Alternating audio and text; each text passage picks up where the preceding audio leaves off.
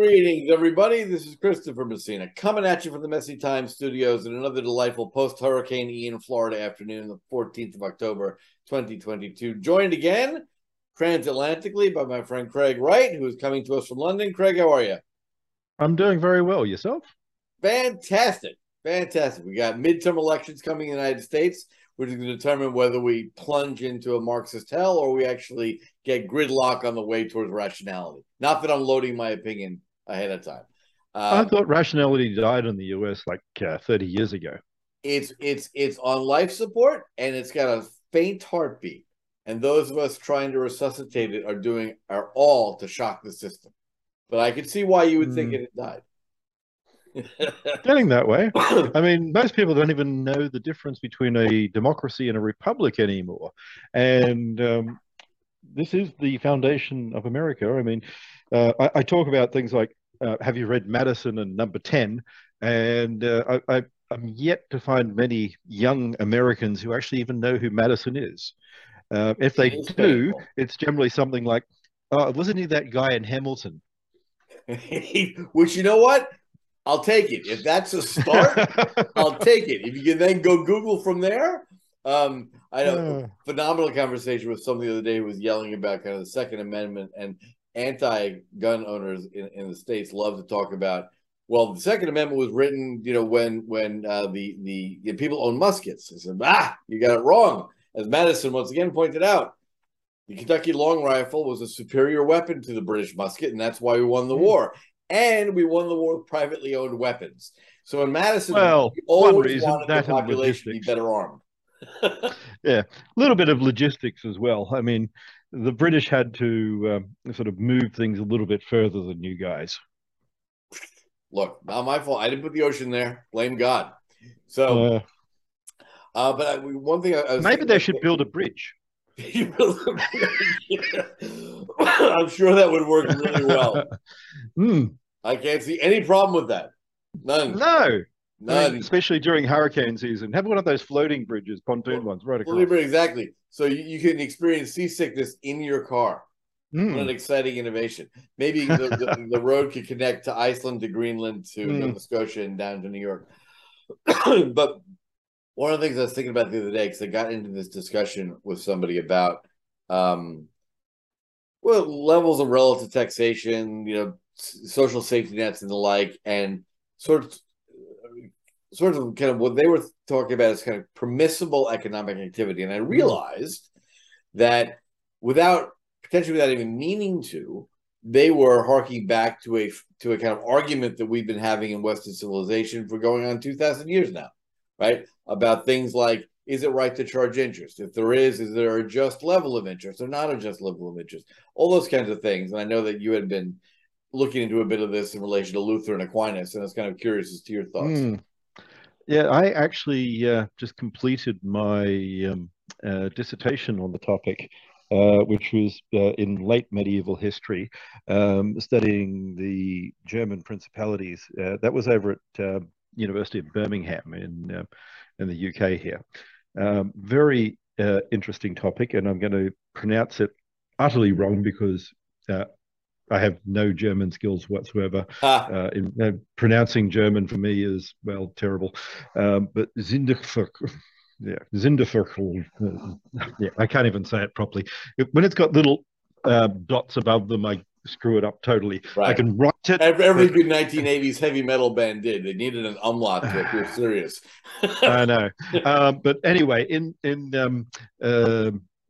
Zindo, when I'll type it in the thing, and you can try and pronounce it a little bit. The concept was creating a sort of way around interest by having repayment schedules that had you buy and sell everything back. So, like Islamic law, people find a way. Yep. So there's always, contracts will always exist. It just makes life a little bit harder when you have to have these silly constructs to do what everyone does anyway. Well, it's interesting because I encountered this Lux, having done quite a bit of Sharia finance and having helped advise two exchanges in the Middle East on kind of products that might look like a rate of return that mimicked interest. The thing that I've always found very helpful and kind of explaining, especially to Westerners, about why Sharia structures exist and why, in Arabic it's riba, in Hebrew it's ribit, right? Remarkably enough, this idea of increase without taking into account God's will, right? So by which they mean there's no problem whatsoever in investing in someone's project and earning a profit from it. But what they find utterly immoral is if, say, I lend you money to open up a wheat mill and you earn just enough to pay the interest to me while you and your children are starving, that's clearly immoral, right? I have demanded that you provide to me a return, even though the business itself has not flourished. Well, there's also other interesting Christian arguments. For instance, parable of the talents. So raising money and have you put the money to work. So it depends on how you do it. And the difference in early Christian and also current Islamic law wasn't the sort of notion of interest, more compound interest, but the notion of not having a share of the risk if you're getting the profit. I mean, yes, you're risking your money, but then you basically back then own the person and have them as a serf. So because of that, it's the concept of integrating risk. So I've typed the name if you want to try and pronounce it. There's supposed to be a couple little dots over the U there. Zinskauf. There you go. That'll do. I would come closest there. My German friends would be angry, but I think that's close enough. And there's other things like the Einwitscheren. I can type all these things in my. But what was funny about it is, I think more broadly, is that what you point to is much like water flowing, the Einbruchelen, right? As there's kind of like the way water flows around a rock, right? Much the way drug prohibition and alcohol prohibition only gave us things like President Kennedy. If there's going to be sort of a natural economic sensibility for people trying to stop it, is only going to either involve the community ignoring the prohibitions, as they do, right? Or you're going to come up with these like tortured workarounds, right? And so there's that same sort of concept in current Islamic finance where, I pre-agree a buyback schedule that, remarkably enough, when you add it up, begins to look a lot like 8% interest, right? But it's structured such that, without being facetious and without being, offensive to religious sensibilities, it actually is structured in a way that both parties are exposed to that equity risk. They're exposed to God's will. So if the ship sinks and your gold bar goes down, there's no concept of insurance that somebody else has to give you a different gold bar because yours sunk at the bottom of the ocean. You're more than welcome to go get it. Yeah, it's right there. Right there. We know exactly. It's right there. I know exactly where the ship went down. But it's interesting also in some of the other ways around it. I mean, Philip Melanchthon, my pronunciation of these things that I type is terrible, came up with the idea that if we ignore half of the Mosaic laws in the Judaic, why do we take this one?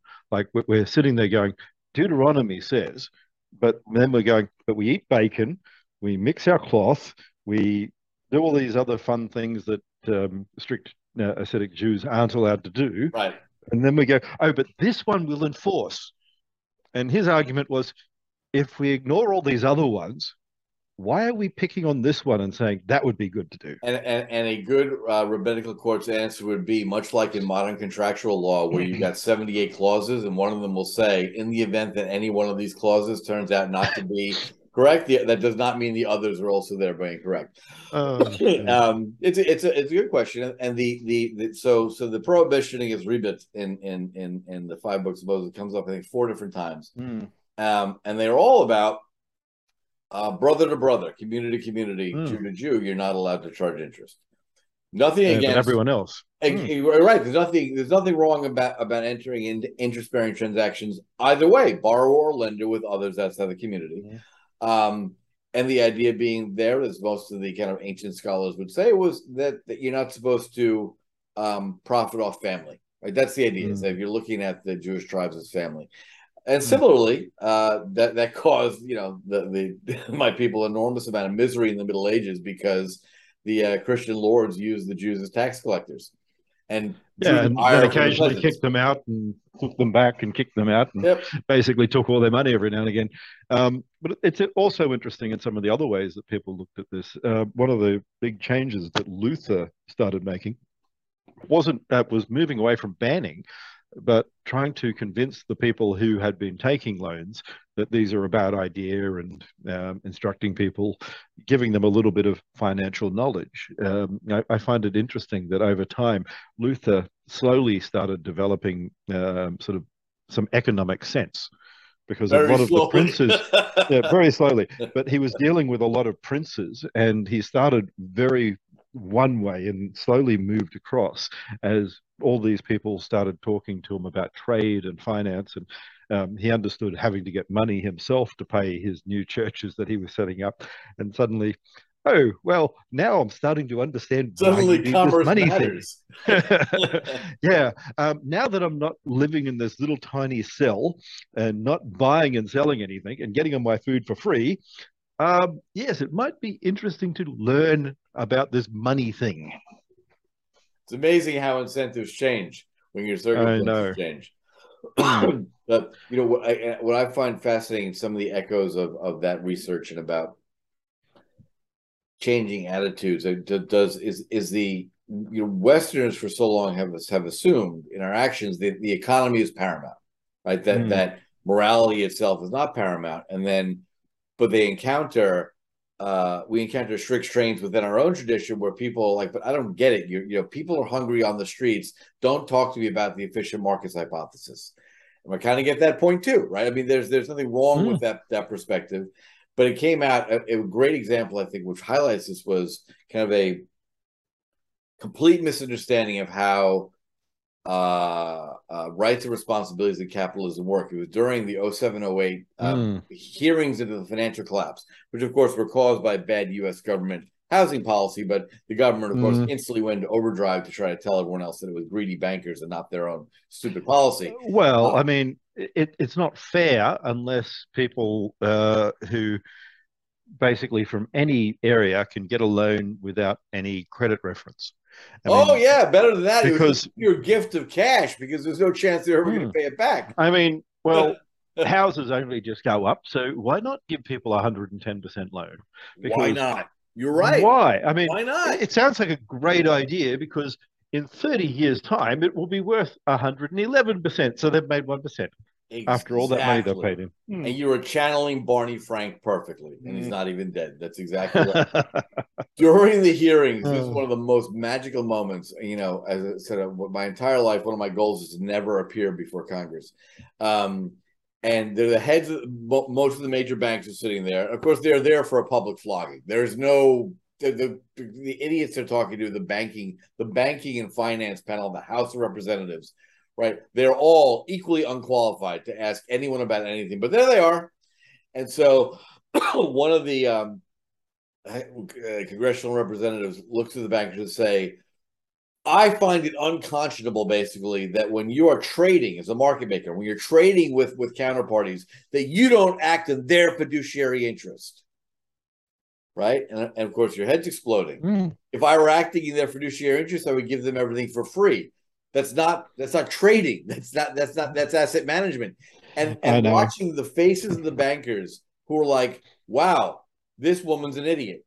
And yet I have Yeah. to answer Well, this question. and yet they removed all the restrictions because of democratizing finance to allow the people who have got no clue to basically stick their pension into a gambling fund Yep. and lose it all. And then Right. go, well, it's not fair that they lost it. Well, really? It's I right. mean, It's not oh, fair. GameStop will go up because bricks and mortar stores are the thing. I mean, and you ask these people, do you actually go into one? No, but I support it because I want it to be there. Right. I want Blockbuster back. Ooh. Right. If And all of us get on Twitter and hit like enough, and a bunch of it'll work. stupid idiots on Reddit who are all 19 and high as a kite have been Mm. pumping up GameStop, and one of them got really rich and everyone else lost a lot of money. Yeah, an argument for greater fools and the Oh, well, I madness of remember crowds. a perfect example. There were two articles, one week after the other, and the same person was interviewed. And this person was saying how they're up like £1 million here in Britain. It's wonderful. I mean, they were only weren't rich, but they've taken a mortgage out and put it on all this stuff and said, "This is great." The week later, they lost everything and the shorts were closed. Ooh. And they're sitting there going, "It's not fair. The government should have stopped this." Not fair. That's beautiful. I mean, like in the first article, they said, "Why don't you close out?" Oh, because there's more money to be made. So greed. Greed. Greed's a classic. Greed's a Mm. classic. And one of the things, and here's how I've been kind of looking at this in terms of a lot of the developments that are happening, along sort of enabling technologies, stuff that you're mildly familiar with, like Bitcoin, stuff like that. The promise of kind of enabling technologies that will allow kind of smoother transactions, all that wonderful stuff, for so many years was eclipsed by people basically playing with this random casino of cryptocurrencies, which, as you pointed out, are neither currencies nor crypto. And a lot of that's just going to come crashing down to earth. And I predict sooner rather than later. I mean, will it be like the crash of 2001 in the dot-com era, where the stupidity gets flushed out and real business models are now enabled? Or is it going to cause so much damage that a lot of the good stuff will be tossed out along with the bad stuff? The good stuff will just be bought up. I mean, it'll just end up being sucked up by other companies, like all these other things that occurred in the past. So it'll take a little bit and everyone will panic for a while, but yeah, everything will be fine. I don't know if you remember, but travel.com went bust. And then they got remodeled. But before that, there was a company called dogfood.com. And at one stage, they were actually trading for more than Amazon. Oh, it's dog food. Everyone loves dog food. Well, you realize they never actually sold anything. They collected users and they made promises, and then they ran out of money. Right. Fair enough. I mean, they thought they'd just keep raising more and more on the market. And of course, well, they didn't use it to build a business. No. They used it to put back into marketing, because if we get more consumers that actually aren't consuming, one day we'll have them consume something, because obviously the fact that they've signed up and give us their email and been agreed means that, well, eventually they're going to buy lots of stuff. I mean, maybe they haven't actually ever bought any stuff, but one day they will, because we have their email and we're going to spam them until they buy something. Yep. Remember what was it? Clicks to eyeballs. I never forget that was the moment. Well, there were so many moments during that period. It's like 1999 or so, when I saw a kind of Morgan Stanley or Goldman Sachs research report that came out, and one of the metrics they were using was like about clicks to eyeballs or something. I was like, this was like Joe Kennedy saying, I pulled my money out of the stock market when my shoe shine boys started giving me stock tips. Right? Absolute madness. You know, we're losing a nickel on every trade, but we'll make it up in volume. But the analog today, for example, like here's a concrete one. So we're doing, one of my real world physical mining companies, they make stuff, is issuing kind of a bundle of certificates around buying commodities. And I decided to put it in an NFT structure, mainly because that's just a convenient carrying mechanism in order to transact, right? So to me, that was all it was. The number of investors we spoke with, like, oh, I don't touch NFTs. And I thought, well, this is fascinating, because so that's like saying, well, Enron went bankrupt, so I don't touch equities, right? But the idea I find it so poisonous, bear with me, in this market, that what is just basically a value neutral packaging structure in and of itself has become associated with pictures of drunk monkeys that idiot celebrities bought for too much money, and therefore this whole market is stupid. Now, can we get past that infection so people can look at this and say, no, this is just another rational way to kind of put something together? Well, yes, but people aren't capable in this field yet, and the tools aren't there. Now, most of these developers are very simple API devs. So they're not like C or like a complex language. So if they can't plug and play and drop it into things and just draw the program, they can't. Now, the reason I'm saying that is if you actually think about it for a moment, I mean, and people will say, I didn't invent this, but this time I patented it. And the patent is February 2016. So you can go, oh, well, in 2017, Vitalik came up with that. Well, yeah, but that's 19 months after my patent. So guess which one came first? The concept here, though, wasn't the whole like put it on IPFS and everyone can take it. It was actually using a combination of encryption algorithms like broadcast encryption and revocable encryption to provably demonstrate ownership by a single person. What it'll take time to do, but what we want to eventually have is to have the physical world mirrored in the cyber world, so that we can literally create individual items that you own. I mean, that has promise. Yep. If you think about it, even from not just owning books and things, from national security points of view, imagine now that I have a document on my computer that you cannot take, like a top secret document, you cannot take and copy without removing it from the other computer. And now add multiple layers of signatures. Like for this to go, 2 generals need to sign off. You wouldn't have a certain person living in Russia getting his Russian citizenship. Yeah. Fair enough. Yeah, I mean, and those are the technical considerations. So I kind of start these chats with like assuming that the technical considerations will be met, because it's just it's hard work. It's not brain surgery that can get done.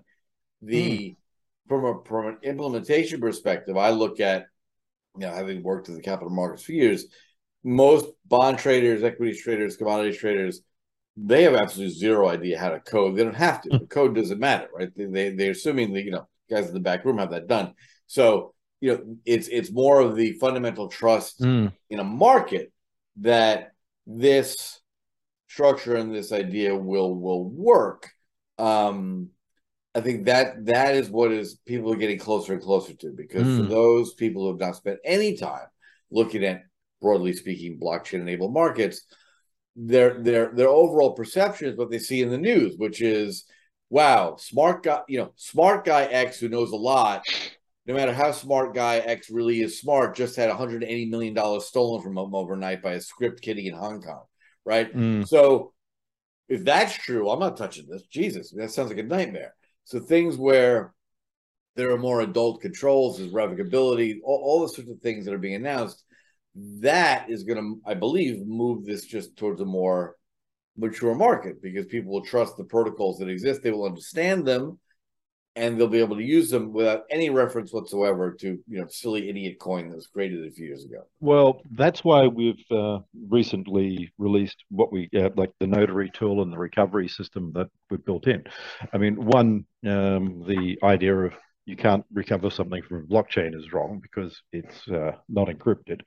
But secondly, it gets rid of all these problems. So the anarchists out there will go, oh, you can't trust courts. But I mean, courts are actually quite decentralized. I'm actually not quite sure. I think we're up to 186 countries last time I checked, but every time I blink, there seems to be some little country splitting off now. South Florida, we're going. We've had it. Yeah, well, Texas is going to go too one of these days. And the Californians are already a bit weird. But exactly. I mean, really, you think 186 countries getting together and agreeing anything's ever going to work? I mean, really, you think if anything, I mean, go into the UN and let's see, we'll get the Chinese, the Russians, the Koreans, the Americans, the Brits, and the French all on a table and see if we can get an agreement. And the British will say something and the French go, denied. And you go, but I haven't finished yet. Even if it was a resolution extolling the virtues of French regional cheese. Exactly. By definition, they're going to object. Why are you only doing regional cheese? All French cheese is better. Exactly. And you didn't say it in French. Oh, God. I love that, especially in Montreal. They're even crazier about that in Montreal than they are in Paris. I was just And there so actually. just to be clear, when you say Came back we were this morning. working on that, was that sort of a development that at Nchain that you're talking about around? Yeah, nChain now released by Bitcoin Association. So, Right. um, And how and closely that is for my listeners who try to pay attention to this, right? The mm, difference between BTC, which is what they see as Bitcoin trolling across CNN occasionally, mm, and BSV, which they're calling Bitcoin Supposed Division. I mean, are those? Is there a point at which those will collapse into one? There will be an argument no, one about.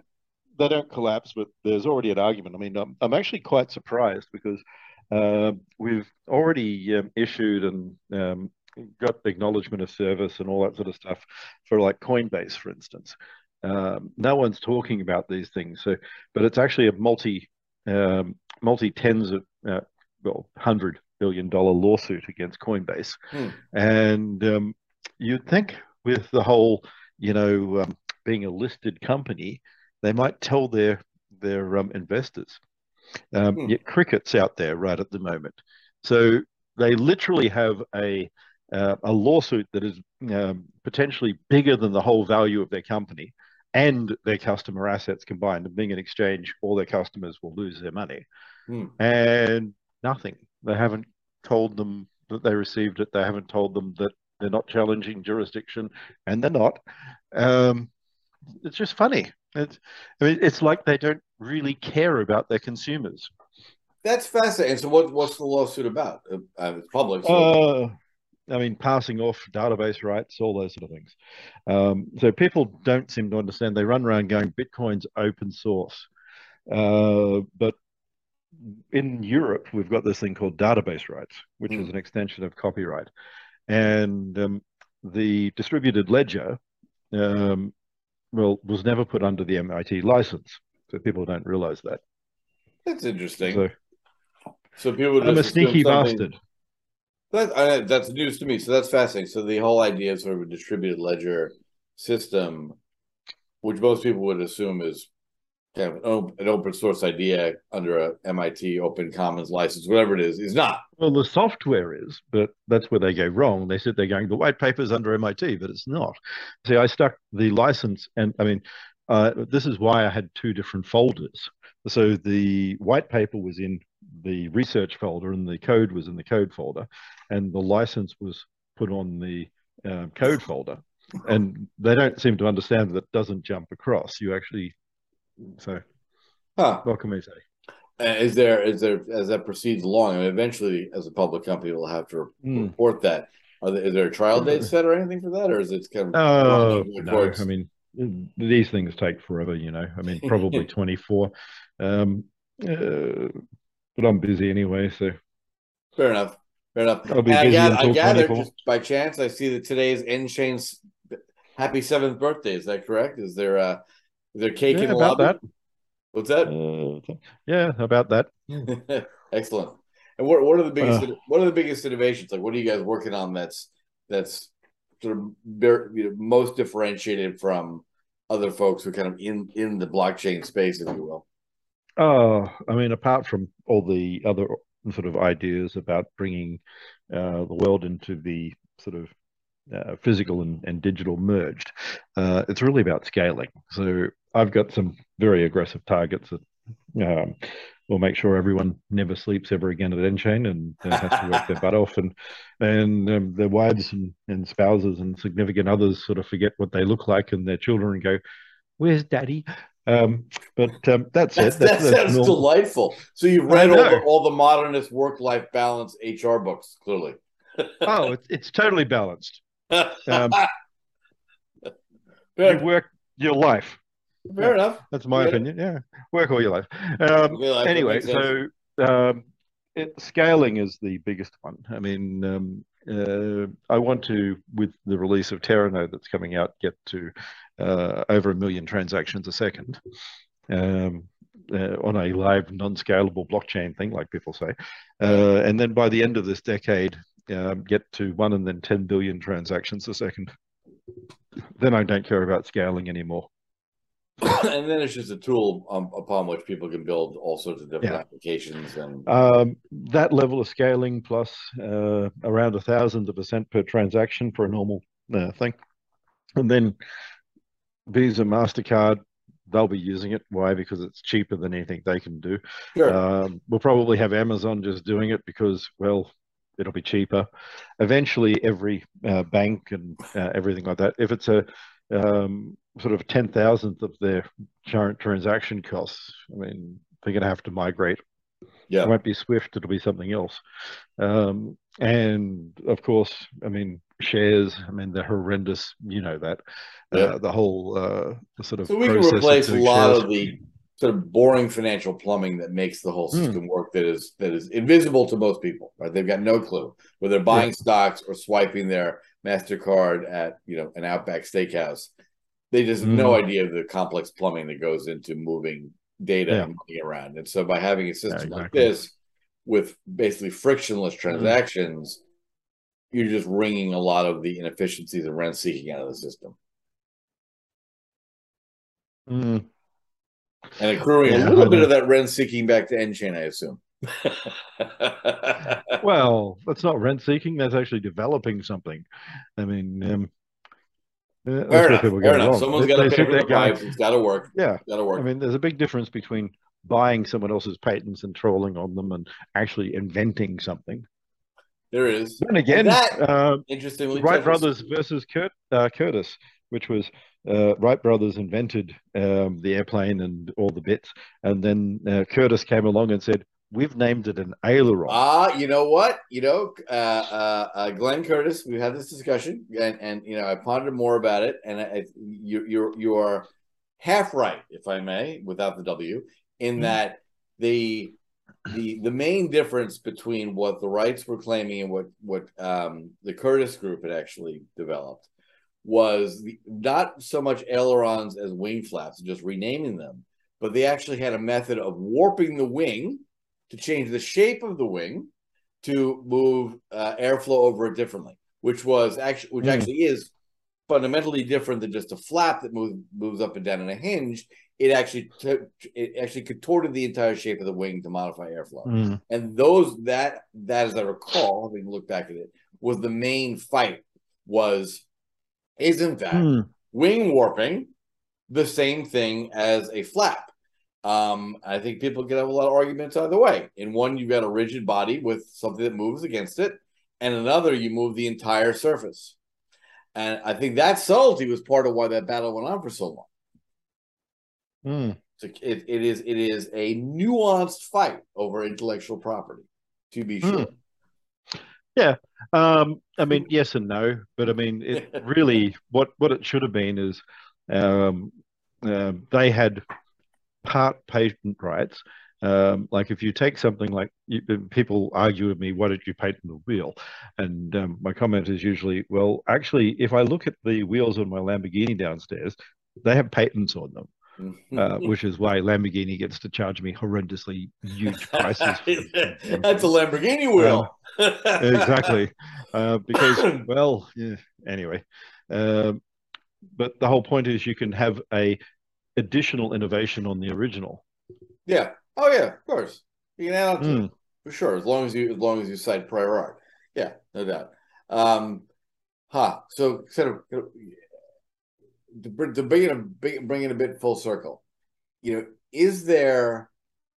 Do we currently yet have mechanisms in the way our economic system is organized to differentially reward true value added creation innovation versus copycatting, or is it just one of the symptoms of any economic system that, and sometimes you just cannot differentiate, right? That if I invented a trading process that helps me arbitrage wheat markets better, if someone else kind of reverse engineers what I've done by looking at my trading patterns, mm.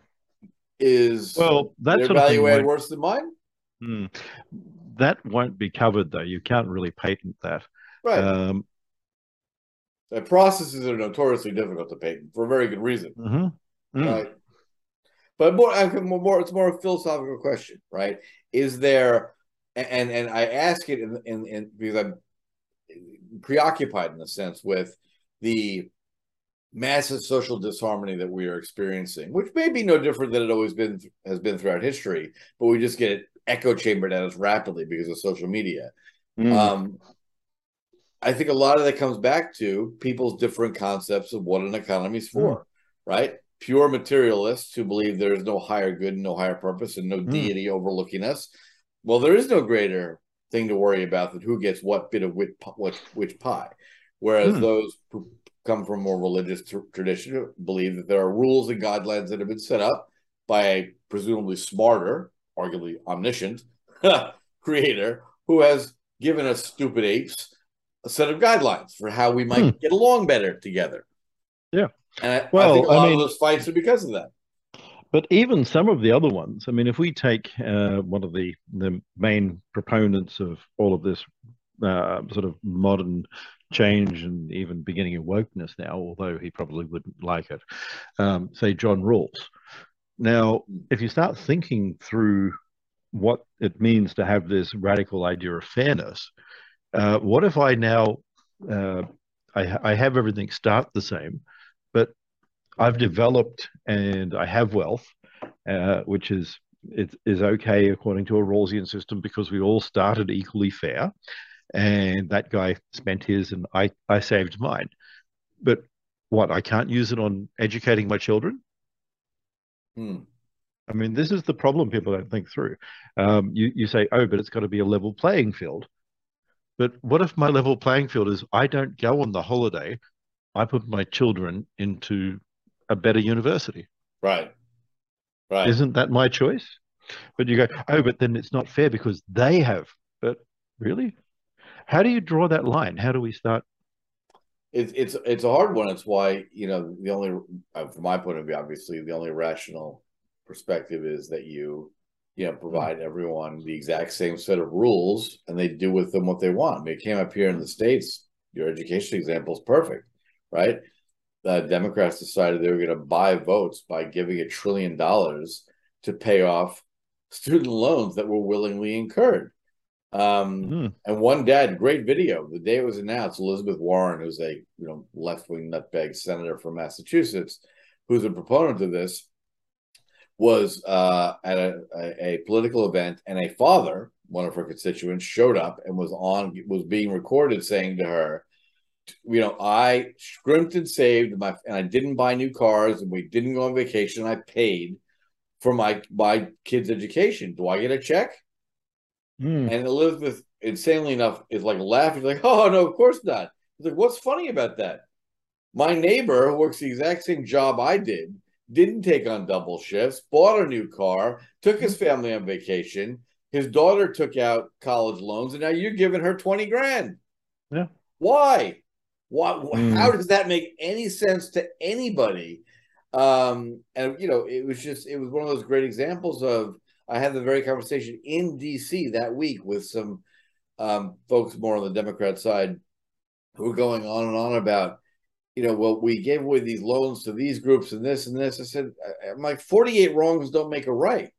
Like, what's your justification for this? Never mind the fact that universities in America don't pay taxes on their endowments. They're jacking prices up every year. Like, why is the American taxpayer, 68% of whom don't go to college, paying for this? They had no particularly good answer for that, obviously.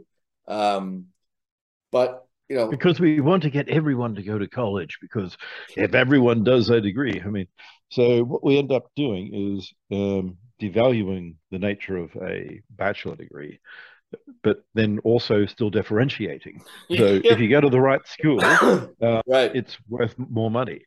And if you go and do the right degree, so now we have a comparison like a Bachelor of Commerce to get into accounting, which is respectable, versus a Bachelor of Business, which levels. I'll just say levels. They're determined by country, by culture, right? And in America, at least, the very reason this preoccupation with college began was, let's go right back to governmental distortions. Courts ruled that employers were not allowed to give competency or knowledge tests to potential employees, right? And if you paid any attention to American history, you'll realize why.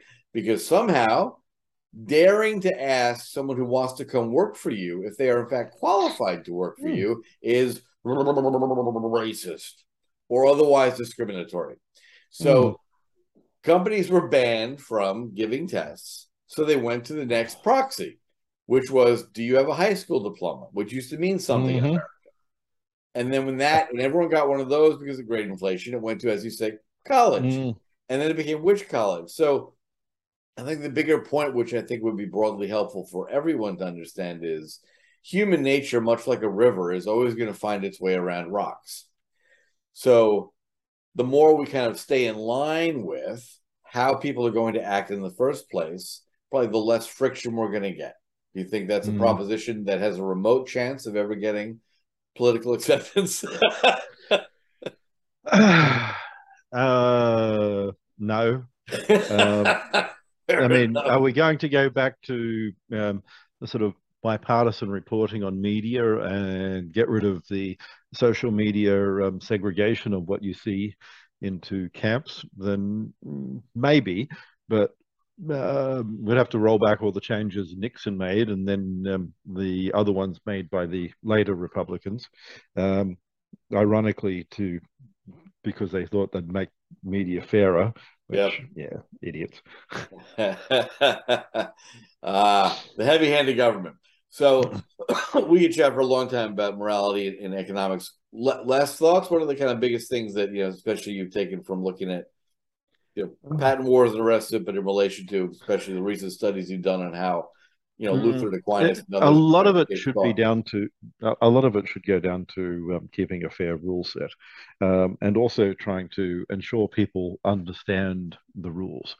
So one of the problems that I have with this concept of democratizing finance, which actually goes back over 100 years, by the way, it was one of the catch cries before 1929, where everyone wanted to open up finance because before the 1920s, it was difficult to buy into the share market. And after the 1920s, of course, the government opened up a lot of the share trading, and we know what happened, don't we? But having people sort of gain financial knowledge, education, etc., is a good thing, and trying to get people to understand the risk before they trade would be a good thing. Can't force them, but at least have some warnings there. Like cigarette packets. If you buy into this, you may be financially broke. Right. Could happen, right? Your chance of financial cancer are high if you buy this nonsense. Well, with that, I'm going to let people ponder that. Craig, thanks for taking the time again. And it's a weekend coming up, and I, as ever, admonish my listeners to save themselves the brain pain and turn off the mainstream media who are lying to them, and to tune into Messy Times. Take care. Learn what Bitcoin is, how it works, and why it matters. Bitcoin 101, your ultimate guide to the fundamentals of blockchain.